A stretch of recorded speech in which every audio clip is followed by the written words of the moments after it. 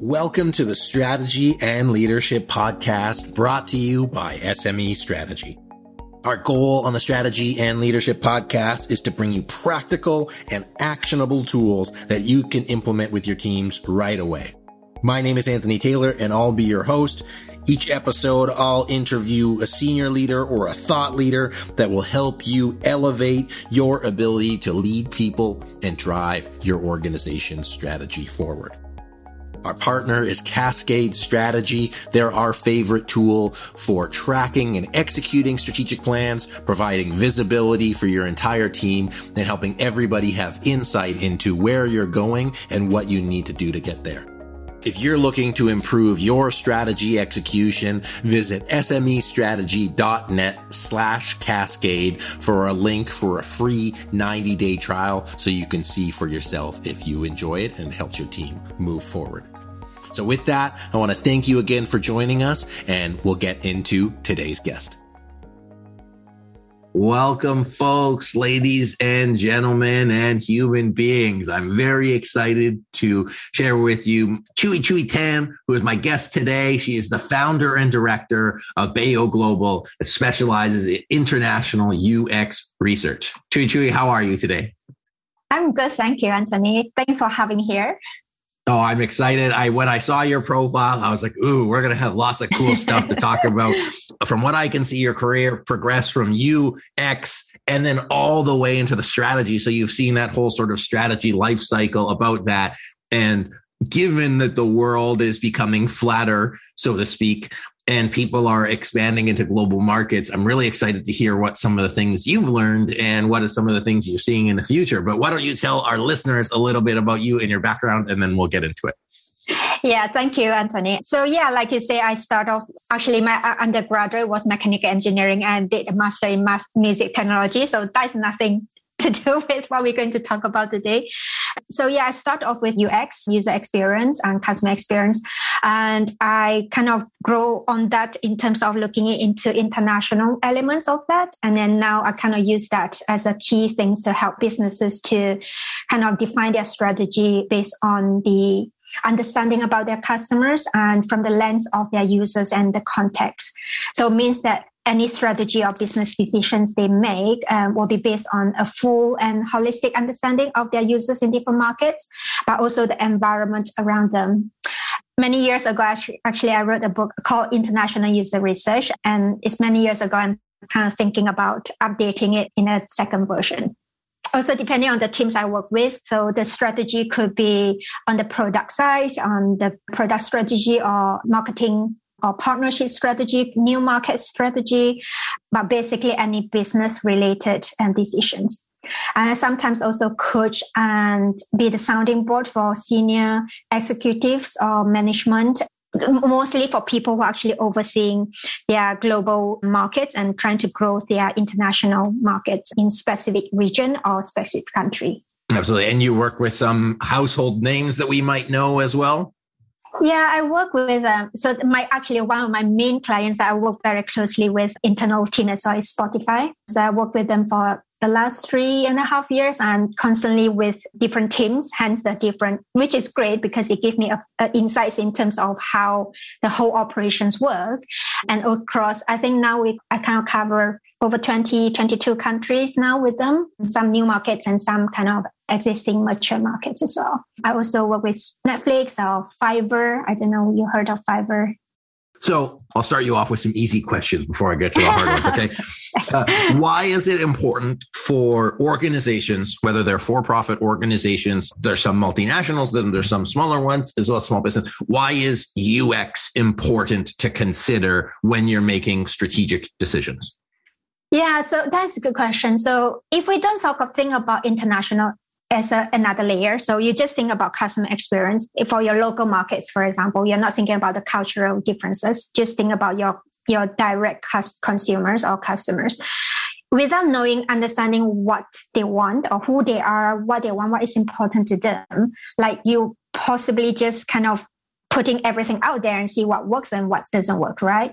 So a lot of companies now is kind of like, okay, used to be business and technology focused, but then users come in to kind of, you have to find the balance between all these three elements. So UX in that sense is really important to kind of help know what your customers really want and need. So I used to use this metaphor that is like a cupcake. So getting the customer experience right is the base of the cupcake. And then the toppings are like your international elements. So you have to give them more local experience. And that is kind of like the sprinkles you can put on or tweak that you can do to make them more localized experience. And that could be the content that you're providing them has to be different, or your propositions, packaging has to be different, or maybe payment method has to be different, right? There are so many elements that you have to make sure. I recently read an article to talk about, to use another metaphor, is like if you don't know what your customers in different markets need and their environment, it's a bit like you just shoot as many arrows as possible and hoping one will get into the center of the board. But if you know what they want, you can fit into the puzzles and then kind of provide them, make the right decisions to provide them the right experience they're looking for. Yeah, absolutely. Well, one of the things that I find interesting out of what you shared, and as I was thinking about it, is, looking at the international as a second layer and the UX as like a base layer, even like mission-based organizations, not-for-profits, or if you're in the United States, you could have many little different subgroups within that. The Northeast is very different than the Southwest, and they have their own preferences. And with technology, it makes it even more easy to make that customization. But people are also hoping for that sort of global, local approach to how they do things. So really at the heart of it, customizing their experience to their needs is the base of the cupcake, which I really, really like. Okay, now for one of my weird questions. You said you were an engineer by background and you weren't sure how that translated, although I thought it might. How do you think an engineer's mind helps improve UX? Yeah, to be honest, when I say it's nothing to do what we talk about, there is, because now I'm thinking back about my background, everything is actually the path to get to where I am. So yeah, mechanical engineering, I was kind of a major in industrial engineering. So my dissertations for my undergraduate was about going to a factory, because it's industrial engineering. So going into a factory and looking at the production line and see how people fix it, if there's a bottleneck, and then you kind of calculate the timing of how many minutes or seconds each person. Well, I'm talking about like 18, 19 years ago. So that is how the factory works at the time. Not many like AI or robots helping out. So if you imagine like the production line, they have a lot of people. In my dissertation was going in to observe, to talk to the employees and to understand what their problems when they're trying to fit, because they are doing things continuously, right? That they have to make sure the line flow very quickly. So the whole dissertation is about observing and talking to people and then come out with solutions to make the production lines quicker. So there's elements of understanding the customers, observing, interviewing them, and looking at their environment. So at that time, I didn't know, I was in Malaysia, so I'm from Malaysia originally. So at that time, I didn't even know there's such a thing of UX, or I don't think that industry exists yet at the time anyway. So that is that. And then when you say about thinking, you're right. Because when I was engineer, I thought, I'm very black and white rational and, like very mathematically and everything else. But actually those skills and those thinking is actually very useful. And plus I did a PhD in HCI, human computer instruction. So that kind of trained for 3.5 years, trained my mind of thinking about research. What do I think and everything. So I think the two combinations kind of make me better in what I'm doing now. And plus I'm a very curious person. So I keep asking why, even real life, like my friends like, why you keep asking me why I don't know the answer. I just like, you don't need to have the answer. I just ask why. I think all this kind of helped me in terms of my job and what I do.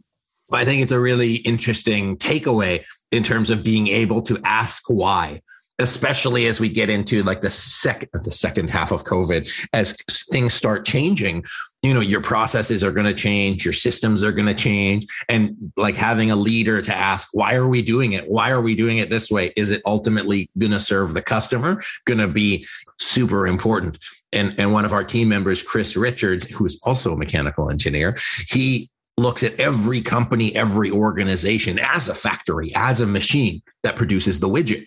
What is the widget that we're producing? Are we producing it in the best way? Your customer is who wants the widget, or sometimes your customer is the widget, but we won't go there.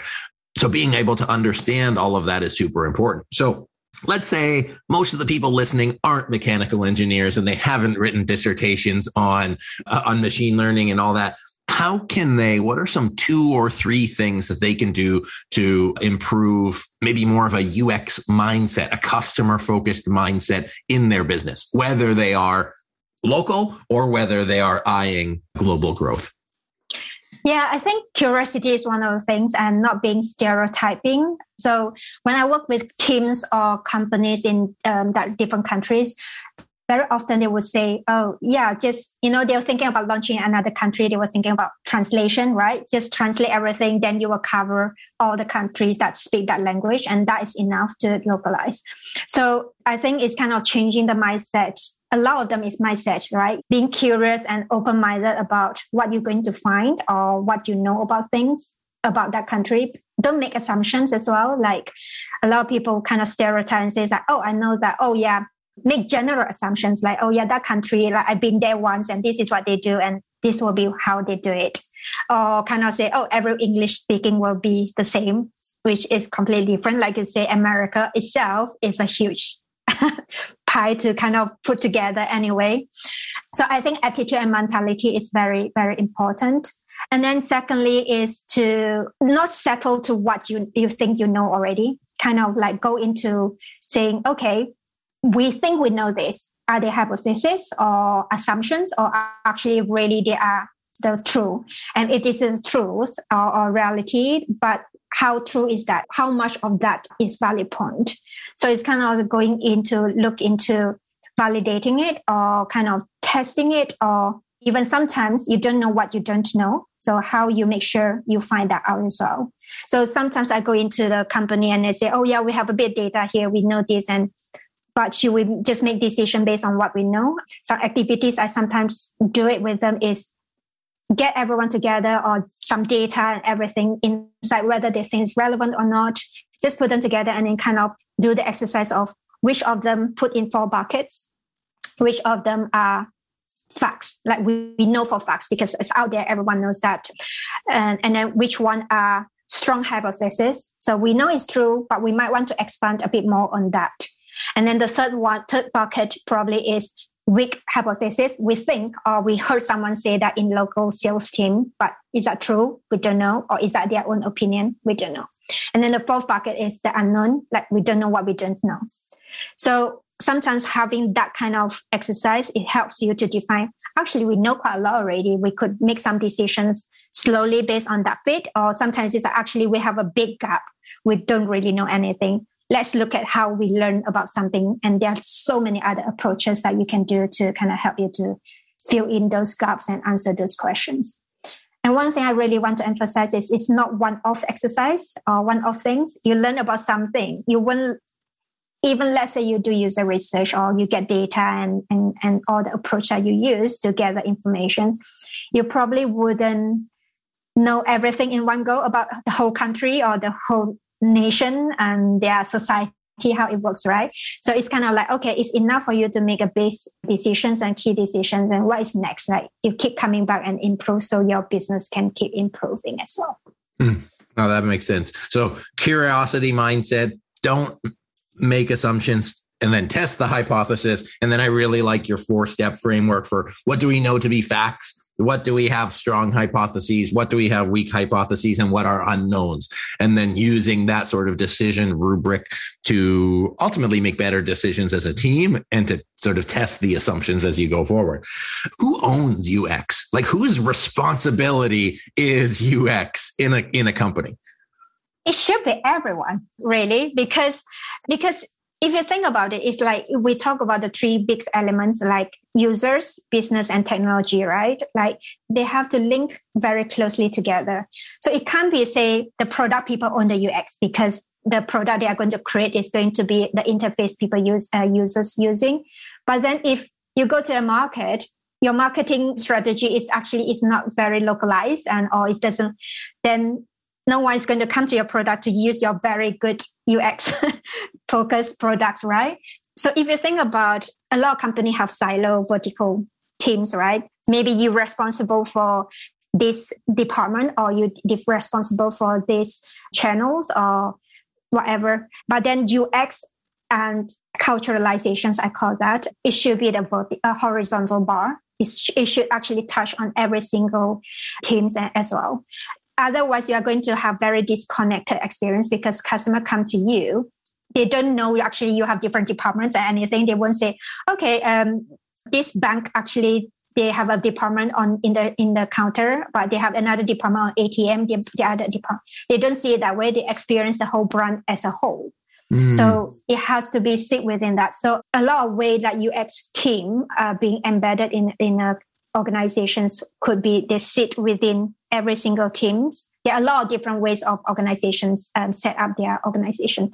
But the very most common one is they actually sit within every single department where they will come to them and link together. That is the ideal case, right? But a lot of the times a lot of companies are still doing things very silo. And that is why sometimes I go into the clients, even though one of the team actually come to me and then we do this research, we have this strategy. We always invite other teams to come in, to sit in or to involve, say, okay, these are the insights. This is what we know about this market and how they function and everything. So the main team actually have their insight and know what to do. But actually out of all these insight and that, what does that mean to every single team?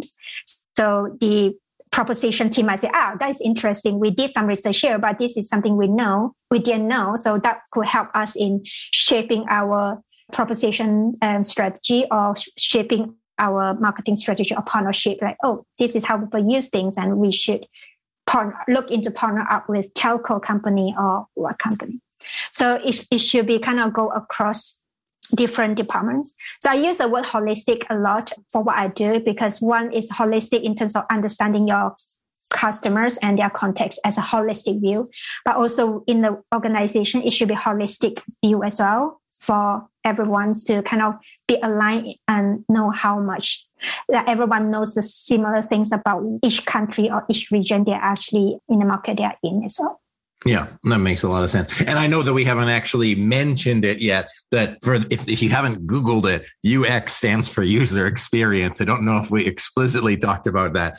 And so Julie is mentioning is, again, how your customer doesn't interact with one department. They interact with your entire organization. And how they see it is they only see everything. How you see it, because you're at the top, you're looking at the different teams. And one of the great memes of user experience, and I'm going to try to visualize this actually, because some of you can't see us, is sort of like a street that's on a 90-degree angle. So, it goes straight and then it goes left. User experience is when they cut across the corner and they take the angle. So anytime you walk down the street and you see like a path where people have stepped on the grass, that's user experience, because it's the way they want to use it, not how the person who designed it wants to use it. So I think that's really cool. I really understand and appreciate the intersection between technology and user experience. And then, being aware of like a disconnected experience between your client and yourself. So yeah, and everybody's job, but also at least on a per team level to be able to put that forward. In your career, what are some big aha moments or surprises that people had, without giving anybody's secret sauce away, without saying this company really screwed up here, but saying, I saw this when we investigated it from a UX perspective, it found that our hypothesis was way off. And then here's what we did. Any cool case studies like that you'd be open to sharing? So yeah, there's more big aha and smaller aha. So smaller aha could be, recently we do a research and trying to understand the market. The company is trying to grow their conversions in that countries and it's not growing very well. And the focus the students, 18 to 24, 25. So you will assume these people, this is a small aha, right? You assume all these people would be quite cost conscious, and we did it in Romania. So like cost conscious, and also that they probably don't have credit card because you need a lot of things to kind of, you need to provide there's a money coming in and things like that to be able to apply for credit card. So there are a lot of hypotheses about what they need. Maybe they need alternative payment methods, like for example, e-wallet or things like that they might be able to do. But it turned out the small aha was actually all of them actually use credit card, debit card, like they don't even need any other payment method. So the company could save a lot of money in implementing that, because they were going to go for other options as well, because I think that might be a big thing for them to do as well. And also we're thinking about, maybe free trials, good, like maybe from 1 month to 3 months, they will be more likely. No, because this group actually won't likely to sign up for free trial until they know they are going to pay, then they take the free trial, which is not something that we thought they will be doing. And so there are a lot of all these different things that actually help to kind of save a lot of money, the company a lot of money to kind of launch all these different propositions to that. So a bigger aha. So for example, this is maybe medium aha. So when, like, for example, we went to Japan to do research for Asana, Asana, the work management tool. So in Asana, one of the key features was one of the key features that seems to be a lot of people in different countries like is the assigning tasks. So I can assign tasks to you, and then you can assign to other people. But it's actually in Japan culture, it's actually rude to do that. You have to talk to someone first before you give them a task for different reasons. One is because you don't want them to feel embarrassed if they don't have time, or if they actually don't have the skills to do it. And you assign the task, they have to do it, and then you embarrass them. So there's all these elements that actually we wouldn't thought that is the case. We know there's a culture, like very politeness culture and everything within a Japanese organizations, but all these small elements that actually helps to kind of define, there's elements of conversations and email has to happen first before you assign. So what does that mean? And they have to have consensus, like everyone have to agree before they can make a decisions in that country. Like what does that mean to Asana as a product, and how should they kind of change that in that element? So that's awesome. I mean, those are really, really great examples. So what I liked about the example in Romania is, like, I look at it from an ROI. It's like, okay, we didn't have to invest in this extra technology. So maybe that cost us, like, saves $50,000. Okay. So that's a good assumption to test. The other one is, if we can reduce our customer life cycle time, instead of it being 3 months, it's like 1 month. That's a lot of cash over the course of a year, 2 years, 3 years. And a lot of, if they were going to sign up for it anyway, these are like, they seem little to you. It was a little aha, and it could be a little aha, but the financial impact of that little aha could be hundreds of thousands or millions of dollars over a year. So it really shows that desire to be, or the opportunity to be customer focused and really understand it.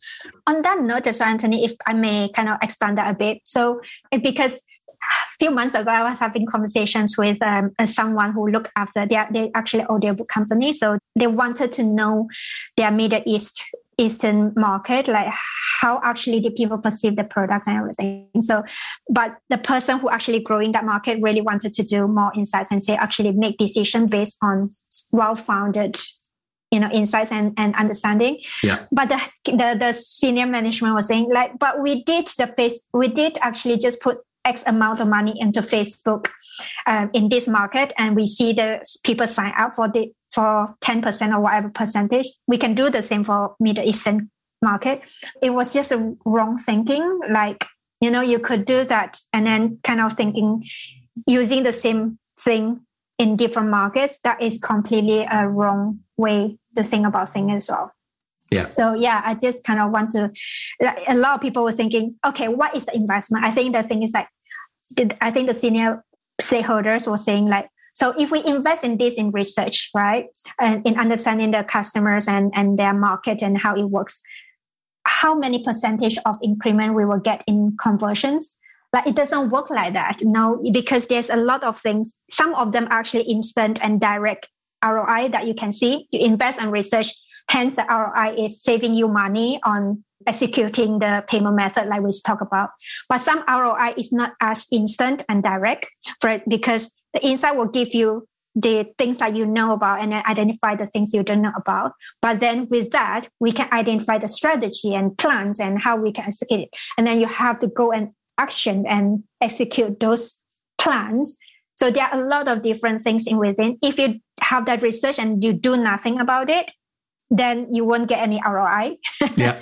So there are a lot of different ROI levels, but some is more instant, but a lot of companies have a wrong thinking, if I get this, if I do this research understanding customer, I will get 10%, 12% of increment of my retention rate or sales or whatever. They expect it to duplicate over. Yeah. Do you ever watch cooking shows? Like cooking, like championships, like cooking competition shows? Yeah. So my wife and I like watching Top Chef. And shout out Top Chef. They had this one challenge. We were talking about it last night at dinner. So funny that it was like a baking challenge, but they were in Colorado. And so normally they bake in a kitchen, on the ground. They had to go to Colorado or somewhere like that. And it was 1,000 meters or 1,000 miles up. And so because they were higher up, the lower altitude meant you had to change the whole recipe. And so it's like, if the recipe is the same, but the location is different. And so you can't do the same things because the elements around it are going to be different. And it's such a stupid example, but it makes me think you can't duplicate it over because the elements are different. That is such a good example. I probably were going to use that in the future. Please do. I'll send you the episode. But you're right, because the context and environment change. So you can't expect to duplicate exactly the same thing, the same recipe. Like you say, your recipe is your business strategy. You can't just apply the same thing from Russia to Mexico to, and to Indonesia, because the environment and the culture and everything is different. Even small things. I bet did someone just use the same things and then it just collapsed or what happened? I think it grew too much because you need to use less leavener is what my mother-in-law shared. So, well, I think I have two other facts and then we'll or thoughts from what you shared and then we'll start to wrap up. One of them is the team UX. So you mentioned the cultural differences between, a European culture or what have you and a Japanese culture. But I think it's also really important to recognize that just because I have this conversation with this person, I won't be able to have the same conversation with that person. Or just because this team works this way, my sales team works this way, does not mean my operations or HR team works this way. So you can still take UX and apply it to teams. And then the other thing that made me think of that is the changing dynamics, like our work environment is changing. And I know typically you look at UX as in, hey, who's the customer who's going to pay for things? But ultimately we have internal customers, we have stakeholders, and being able to adapt our strategy to maximize their experience is key. So just because something worked a year ago doesn't mean it's going to work in the future, whether that's your internal customers or external customers. Chui, would you agree with that? Do you think that that's on point? Yeah, I agree completely to a certain extent because there's another element I want to talk about changes. So you talk about changes. Yeah, you are right. So some countries actually have changing quicker than others. So when I talk about culturalizations, I sometimes simplify it as 3 levels. One is that very basic level. You don't want to offend anyone and you don't want to do mistake on geopolitical issues or elements. Don't want to have icons that offend religions or whatever. So that's the basic level. And the second level is kind of like the elements that your customers would actually like to see, kind of like the right forms, or how you use the forms and the sign of the currency or whatever things that you can tweak on your own. And then the third level is the behavioral elements that you can delight them to make them a better experience, local experience. So you talk about the changes. So I agree in some way that things are changing, the world are changing. And last year I wrote an article during the pandemic is that, a lot of people are panicking, especially at the beginning, like, consumers are going to change like behaviors, and then B2B, the customer is going to change and the way they work and everything. What should we do? Everyone was panicking, trying to find a new strategy, which is true to a certain extent. But then sometimes it's good to step back as well to think about what is not going to change, right? I'm not going to change the whole strategy, but then there's certain elements is not going to change because certain behaviors in the country is not going to change, likely to change. So I think Jeff Bezos have talked about, everyone use this. And he was talking about people were asking him about, how do you maintain the changes and kind of keep up with the changes? And he said, actually, what I would ask is, what would be the thing that won't change in the next 10 years and focus on that?